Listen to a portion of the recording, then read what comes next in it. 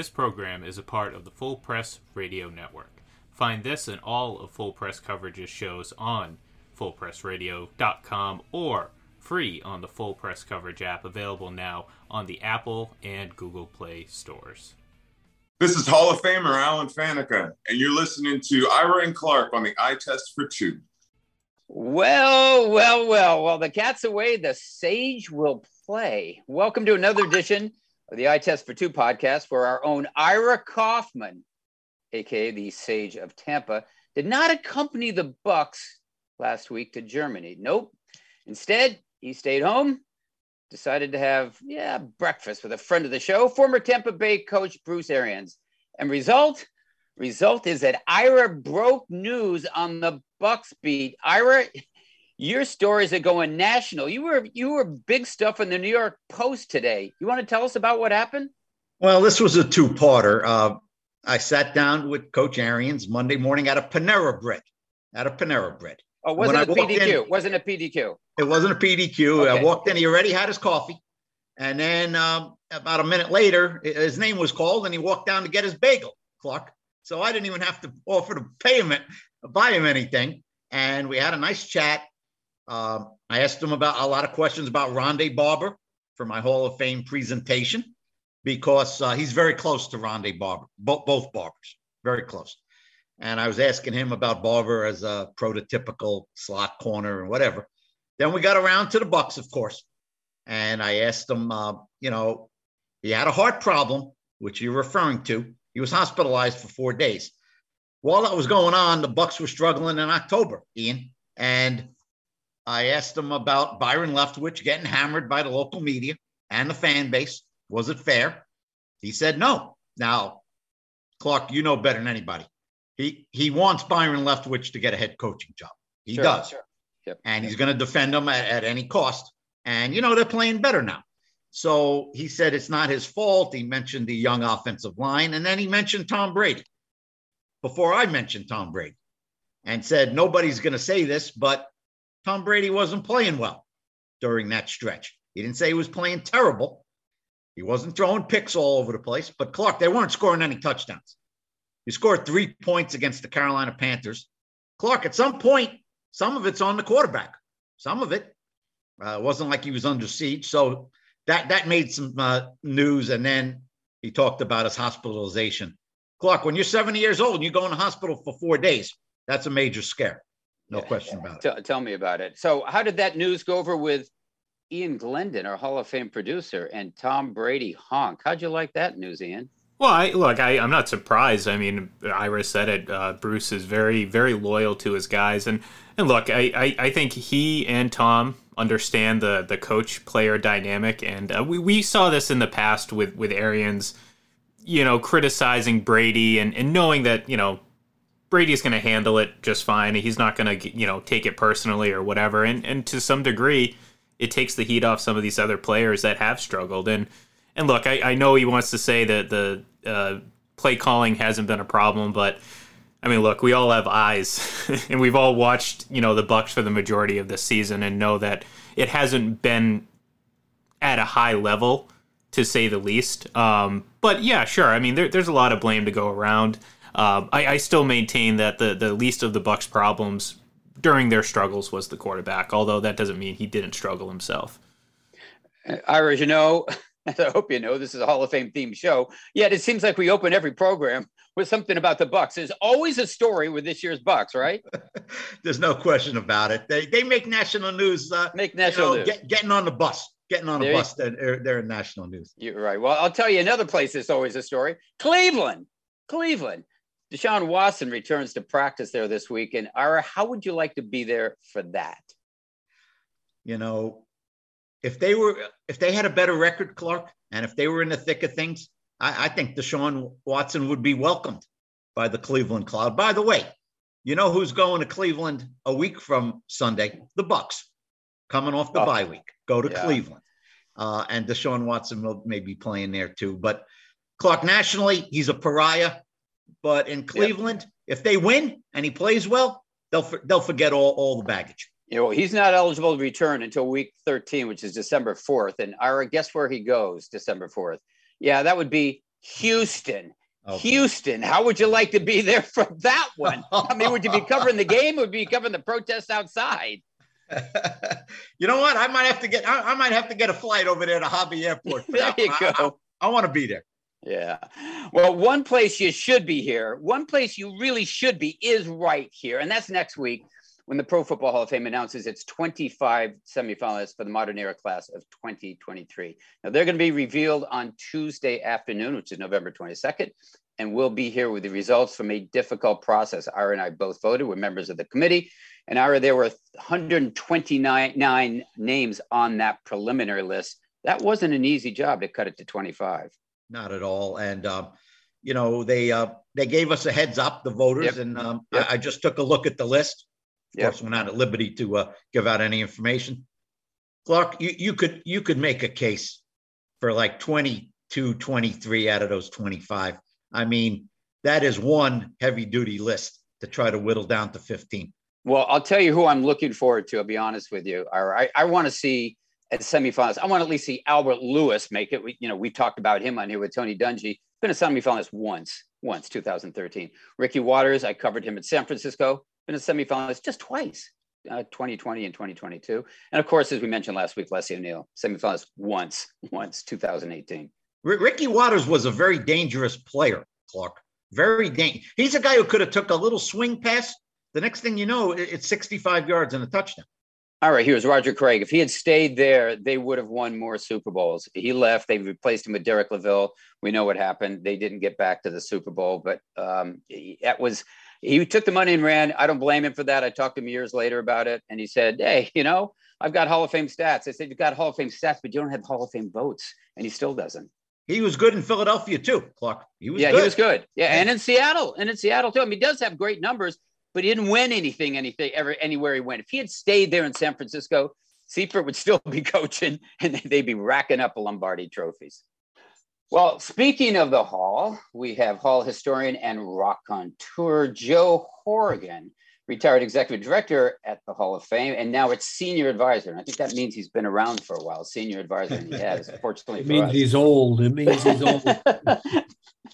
He's here to talk to us about another place we should be, and that's watching a new VODcast called Football Heaven that debuted Tuesday. Now, first of all, Joe, welcome back, and thanks for joining us. Second VODcast. I'm not sure I know what that means. Do you want to tell us about it?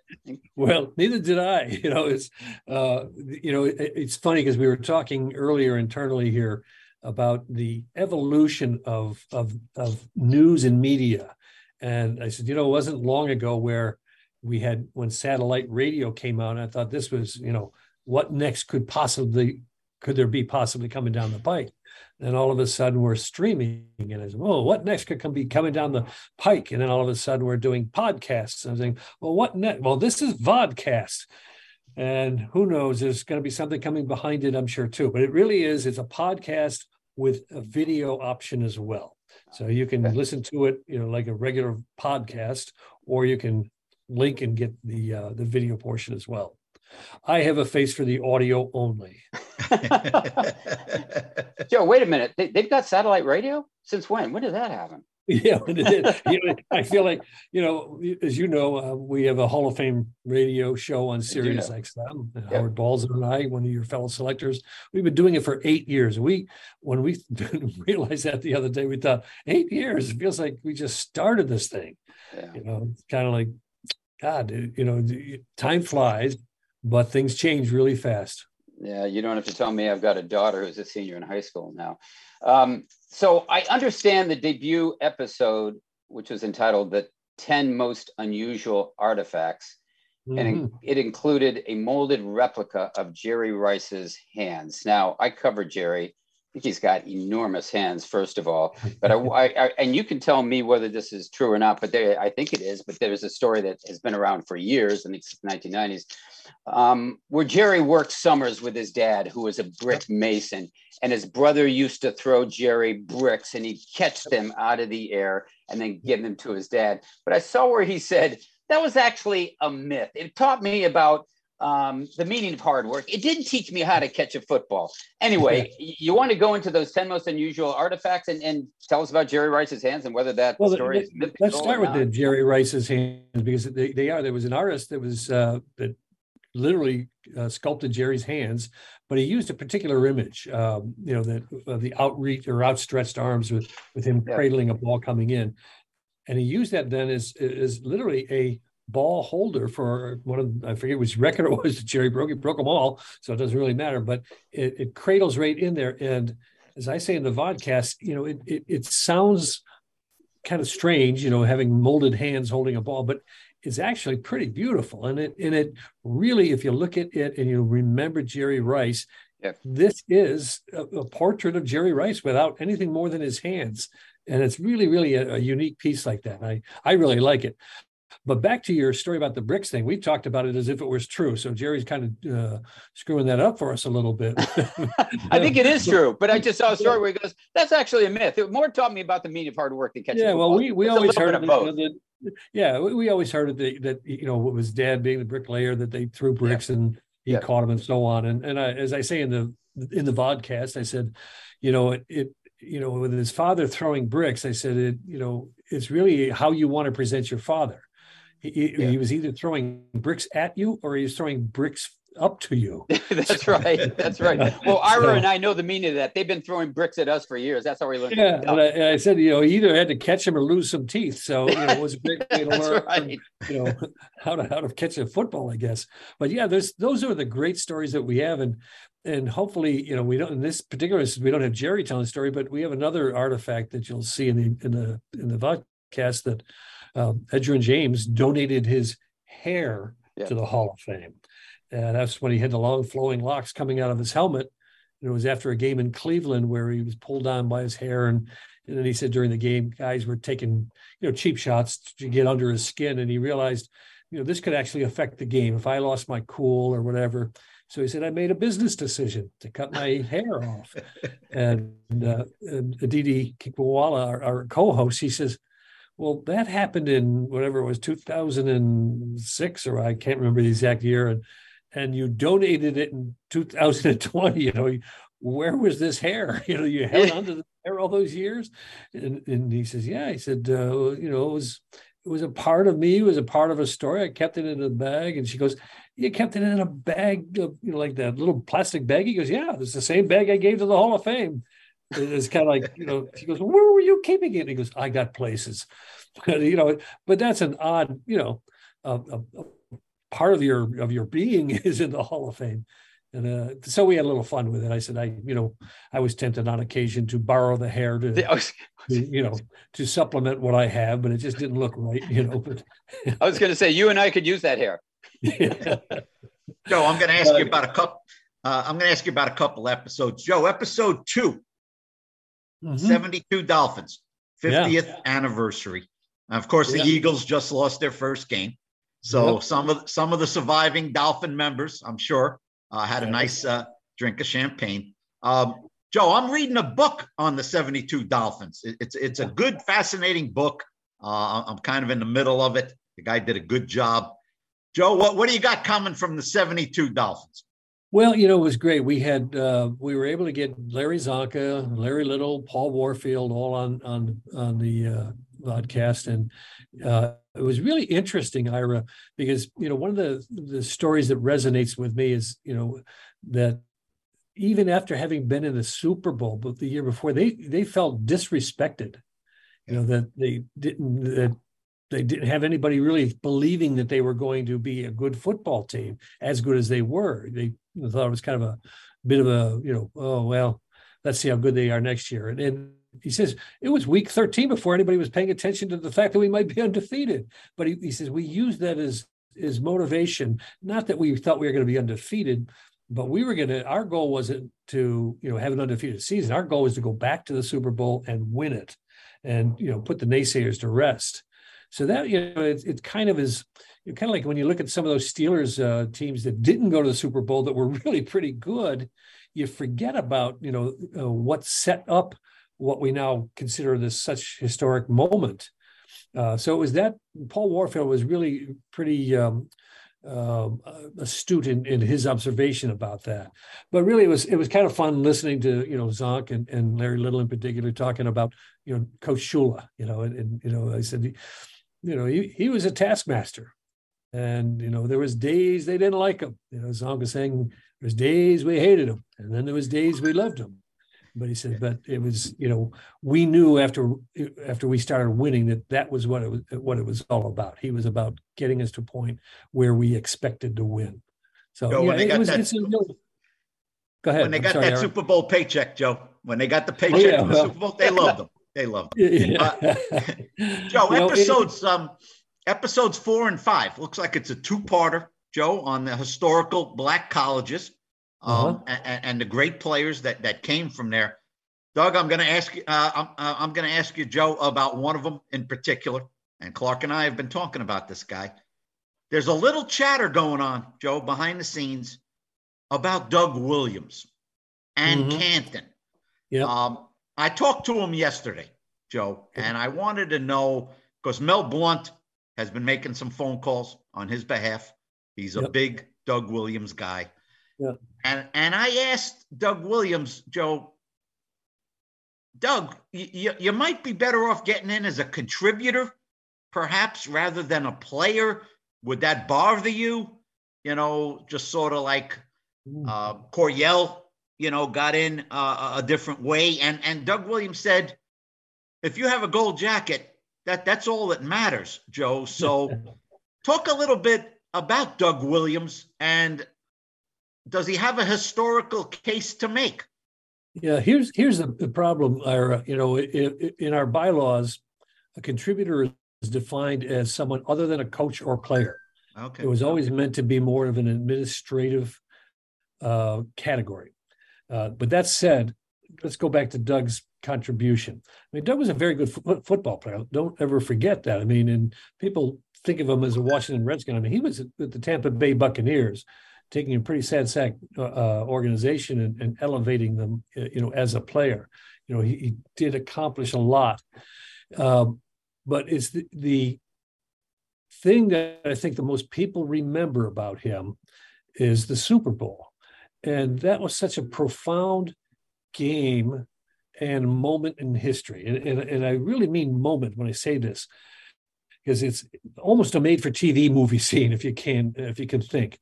When he went down in that game, after all the slings and arrows he survived for the criticism of just being in that game, he's down, and he was down in a situation where a lesser man wouldn't have been able to get up. But he said, not me. This is too important. I'm getting up, not just to win this game, but I'm Doug Williams, and I have to show people that I belong here. And think about that. Most of us don't ever face that kind of challenge. If we're in a situation where we're showing how good we are, we're never having to think about, there are people out there that don't think I should be here. And that was a moment in time in football history that will go in the top 10 of anybody's list, in my opinion. And then to come back and have the second half of a football game that, is it equal to none? I mean, it's better than all, and it's in the Super Bowl. That was just astounding. So there's this, I think, this whole challenge, and it's a challenge for you selectors as to what that single game added to a good career can do. Does that make a Hall of Fame worthy candidate? And that's a very, very challenging question that you must face. I'm glad I don't vote. Doug's a friend, I know how I would vote, but it's one of those moments it's unlike any that I can point to in a single moment, a single challenge, a single game, a single play that had such an impact on the game and the people. So it's profound. Ira, a question for you. You're on the senior committee. What sort of momentum, if any, does Doug Williams have in there? Well, he's got Mel Blount behind him, and Mel Blount's talking to some of the voters, and I don't think that hurts Doug Williams. Joe makes a good point. Doug Williams was not a bum before. Oh, no, I know that. I know that. The Bucs made 3 playoffs with Doug Williams, right, and made it to the NFC title game In 79, it was their 4th year of existence. So, Clark, I think it's worth talking about. Oh, absolutely. Absolutely. The quarterback he beat in that Super Bowl is John Elway. And That's right. Who was the star running back? It wasn't a star. It was Timmy Smith. I mean, and I remember that game well because I was covering the Chargers. I lived in San Diego and remember thinking John Elway against Doug Williams. But Doug Williams, what was it, Joe? 35 points in the second quarter? 35 points in the second quarter. Yeah. I mean, it's unbelievable that it's that kind of single performance. And again, I come back to the performance alone is remarkable. Yep. The circumstances surrounding it and the personal commitment to himself and to making this happen. And he's so humble about it today. He doesn't talk about it as if it was it was a statement play or it was just Doug Williams. That's how he was built. Yep. And again, so much of what is judged when we talk about great quarterbacks is about leadership. And that's intangible. There's no stat that measures it. But there were Bobby Lane, for instance, was a guy that wouldn't make anybody's all-time list of great passers, but he was a great leader.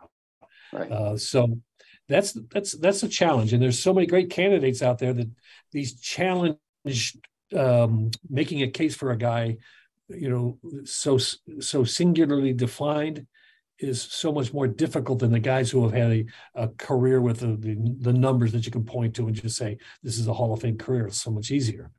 So, good luck, guys. We're speaking with Joe Horrigan on the Eye Test for Two. Joe's from the Pro Football Hall of Fame. And Joe, I want to get back to this VODcast that you rolled out this week. Whose idea was it? And when we talk about the 10 most unusual artifacts, which were unveiled this week, who determines those 10 most unusual artifacts? Well, I'll go first with the who's thought about this. This has been really in the mix for close to 2 years, and it was with our friends from Hall of Fame Village. They're a separate company from the Pro Football Hall of Fame, but we work very closely. For those that are aware of what's going on here in Canton, it's a great development of a entertainment complex around the Pro Football Hall of Fame. It was from their entertainment division that it was kind of decided that, hey, the Hall of Fame has so many great stories in the physical artifacts, and it's never been done before, to present the artifacts. And we have the living Hall of Famers who are connected to them that can tell the stories, which are sometimes humorous, like Edgar and James Hare, right. But others, that we've collected over the years. Dan Marino's the 4 footballs, setting the 4 all-time passing records. The most famous ones for completions, touchdowns, attempts, and who did I forget? Anyway, all 4 of them. Whatever the 4th one, I forgot which one I didn't say. To have Dan Marino reflect on his career by using the artifacts is an altogether different approach to things. So we were lucky enough to get our first 6 episodes done using that concept of using artifacts to tell stories and having the living assets to really put the personal touch to them. So you're going to have 10 episodes from what I understand. What are the last 4 going to be about? Well, we're still working on that. I was just on a call with the team just before joining you here, where we have probably about another 10 good stories we're trying to go through and say which ones can we get done, and which ones aren't. We're trying to make sure we diversify our subjects so that we're not just doing the first episode you mentioned is the 10 most unusual artifacts.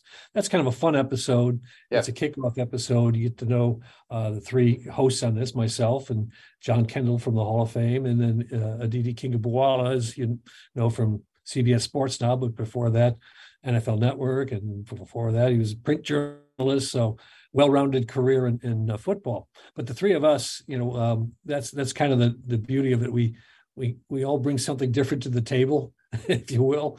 So we have a lot of good banter going between us. But then when we get to the Hall of Famers, it's again, we look at them from 3 different generations, 3 different types of questions that might be asked. That Aditi might ask something a little more in depth than I would, because I know these guys and I know their answers for the most part. So we can have some fun. Plus, you've seen them. I mean, you've seen most of these guys. You've seen them play. Oh yeah, and that's how old I am. It's how old we are too. But yeah, you're right. I mean, I have a hard time remembering that Larry Zonka doesn't suit up on Sundays. Yeah. It's I mean, when Burt Jones turned 70 this year, I go, Burt Jones, 70, that's not possible. Yeah, well, when Burt Jones turned 70 and his dad's still living. His dad, Dub, is still alive. I know. Yes, that's a great story. And most people don't know Dub Jones was a great football player himself with the Cleveland Browns, right? And their glory years in the 40s and 50s. So, yeah. But that's the kind of thing we like to bring to the table too. Is we make those connections for people that they might not know. That's actually one of the concepts we're talking about. Is some of these guys that grew up in football families. The Matthews, the Mannings, maybe that's an episode, the Greaseys. And I said, there are guys like Dan Fouts, who right. His father didn't play. His father was a radio guy with the San Francisco 49ers, and Dan was the ball boy. So we have these connection stories that we like to bring out. Joe, does it hit home with you doing this series? Joe, if you want to do some, 60s or Super Bowl III, does it hit home, Joe, that you look at it and you say, darn it, so many people have passed, so many of the key contributors. At least we still got Joe Namath around, Joe, for Super Bowl III. But what do you want to do the Ice Bowl, with the Cowboys and the Packers? I guess you could get. Is Jerry Kramer still around? Yeah, Jerry's there. Sure. And Dave Robinson's a great storyteller. But to your point, exactly. That's why some of these shows are important. I always say this too, guys. And I'm not saying it because you're in the business, but the true historians of the game historically has been the media, because you cover the game, you cover the players, and you put it into print, you put it into film, whatever it might be, whatever medium you're using, and that's archived. And that's where our institutional knowledge comes from for this game. There are people like myself who study it after you record it. But it's so important for people to really understand it, particularly the critics of the media. I think everybody wants to be a critic at some level. But, if it weren't for newspaper accounts in the 20s, 30s, 40s, and 50s, we wouldn't know anything about these guys. And that's for the next generations to start appreciating, as to what you guys have done for your careers over a long period of time. So thank you for that. I know you were paid to do it, but you're also the historians of the game, like it or not. Joe, last one for me. Thanks for your time, Joe, and best of luck with your venture. Joe, talk to me a little bit about the Immaculate Reception. 72, some of the Raiders still can't believe what happened, Joe. What you got coming for the Immaculate Reception? We had some great bantering in that one. And it was kind of funny because when you get the Raiders and the Steelers together, it's a good conversation. Let's just say Fred Biletnikoff will make you laugh in this one. He's just really kind of sour grapes, but still having fun with it. And Franco and Joe Green, they share their reflections. Joe Green, told us that he was running down the sideline parallel with Franco during the reception. He goes, and I think I beat him to the end zone. Franco says, no, it's not true. But it's a great story. And you mentioned about Hall of Famers who have passed that unfortunately can't contribute. And one of the ones I really wish were still here, because he was my dear friend, but also it was from the other side of the argument, John Madden. And John was, he was mad right to the day he died. He was mad because he made the point. Says it wasn't a question of whether Franco caught it. I'll give you that. It looks like he caught it. He says it was a double touch rule. The ball was double touch, but even if it didn't occur, the officials didn't make a call. They went and made a phone call. They Art McNally. They picked up the phone in the dugout of the stadium, the baseball stadium, and got Art McNally in the press box. And Art swears all he told us is, call what you saw. Well, and Madden keeps saying, he saw nothing. That's the problem. They didn't see anything. So that's his argument. It was, and I got to always calm him down and say, what if instant replay were still around? He goes, I would have had a championship. That's what Hey, Joe, following on that, as you well know, in Pittsburgh, you fly in the airport there, there is a replica of Franco catching that ball in the airport. It's a lot, I'd say statue, but it's not. It's an art form, but it's a giant replica of Franco catching that ball at that moment. We had Phil Villapiano on the radio years ago. He said, every time I fly into Pittsburgh, I want to tackle that statue. I want to take it out because that never happened. That never happened. People forget the game wasn't even over. That was the other thing. That's right. That was the last play of the game. No, they had to, when they scored, they had to kick off to the Raiders again. But the best part, I think, always is that the chief, Art Rooney, who founded the team, missed his team's most famous play because when it was 30 seconds left and Bradshaw's dropping back, to pass, Art's getting in the elevator to go down to be in the locker room to console his team after having had a great game but lost. So it occurred, the Immaculate Reception occurred while he was in the elevator, and he's hearing the cheering, and he's thinking, oh, that's nice. What a great supporting crowd. They tried hard. The fans are with him. He got in the locker room, and his players are cheering and running around, and he says, Joe Green again tells the story. He had to say, Coach Chief, we won, and they had to explain what happened. But he missed the play. Yeah, well, I could see Mr. Rooney asking the officials what happened. They go, I don't know. We missed the play. I don't know. Well, Joey, it's funny you mentioned that because there was a teaser, and I'm talking about this VODcast. There was a teaser in the press release about a Three Rivers Stadium elevator panel. And I looked at that, and I've been to Three Rivers many times. That game was at Three Rivers. What's that all about? Well, in the elevator that Art Rooney used to go down to the locker room. Yep. Dan Rooney, when they were renovating, the stadium or tearing it down, I forget which it was, had the foresight to say, let's take something out of that elevator. So he took the metal panel where the buttons would pop through. They took that, and then the similar piece, which would be above it, showing you which floor you were on, would light up behind it. He had those two metal plates removed from the elevator and given to the Hall of Fame. But even more spectacular was when they were tearing out the turf in the stadium, and Franco saw it in the newspaper that they were taking out the turf, and he quick grabbed the newspaper of the photos of where he caught the Immaculate Reception, and he went to the stadium to cut out the piece of turf where it actually occurred. And then he donated that to the Hall of Fame. But he said, we talk about the Immaculate Reception, so there was a little divine intervention also, because they were tearing that turf out, and he said they weren't 10 feet away from the spot when I got there, and they were taking their lunch break. Oh wow! He says if I were a little bit later or they didn't eat lunch, it would have been gone because so if we're in Canton, we could find that. You've got that on display. That piece. Yeah, of that's turf. on display here. Oh wow, that's cool. Well, Joe, as we mentioned, 6 episodes that run through December 20th, I think, and they air every Tuesday. Can you tell our listeners how they can find it? Well, they can go to anywhere that they get their podcasts or VODcasts. You can go on YouTube or any of the traditional sources, but also to link to the Hall of Fame or Hall of Fame Village sites, and there'll be links to the cast that they can use. But easily accessible. As you say, we have 6 episodes done. We're going to continue, and then we release a new one each week on Tuesday, and we'll get through our first 10 and then start talking about next season. Well, pretty soon, like I said, with Howard Balzer, it's 8 that we've been doing serious. Yeah. It'll be 8 that we've been doing our VODcasts, and we'll be really old by then. Well, it sounds like a great idea. It's football heaven. It's a VODcast, and you can find it easily, as Joe said, right after you look for the eye test for 2 on your app. Okay, right then. There you go. That's hey, let's not forget, we're all in this business together. We're all in this together. It's a lot of fun. It is a lot of fun doing these things, isn't it?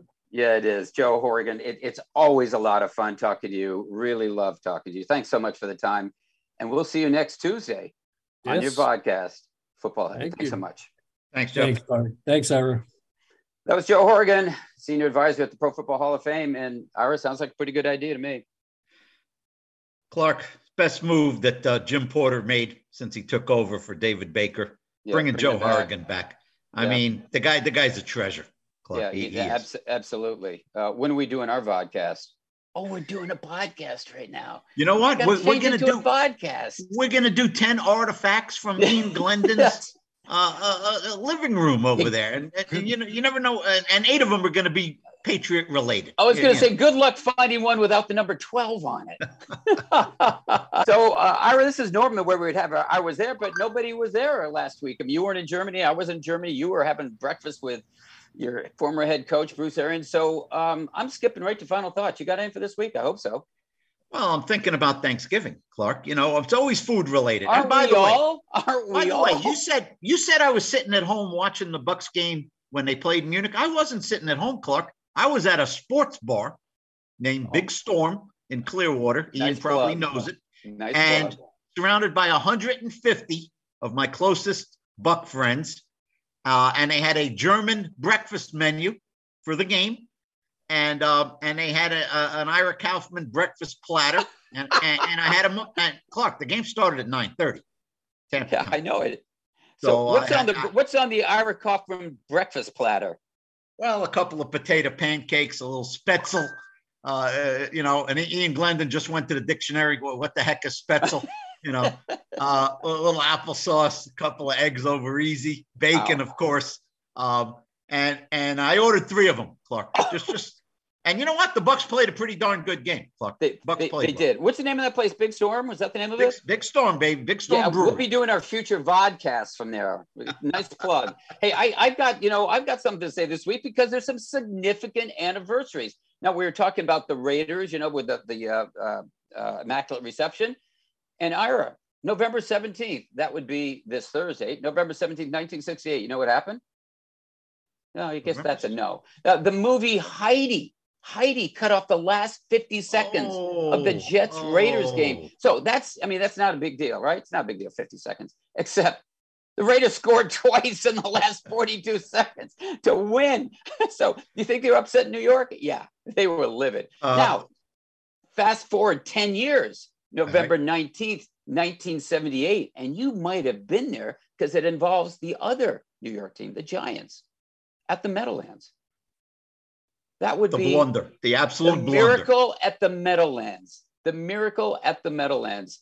They had Joe Pisarcik, who after this game they called Off-Broadway Joe.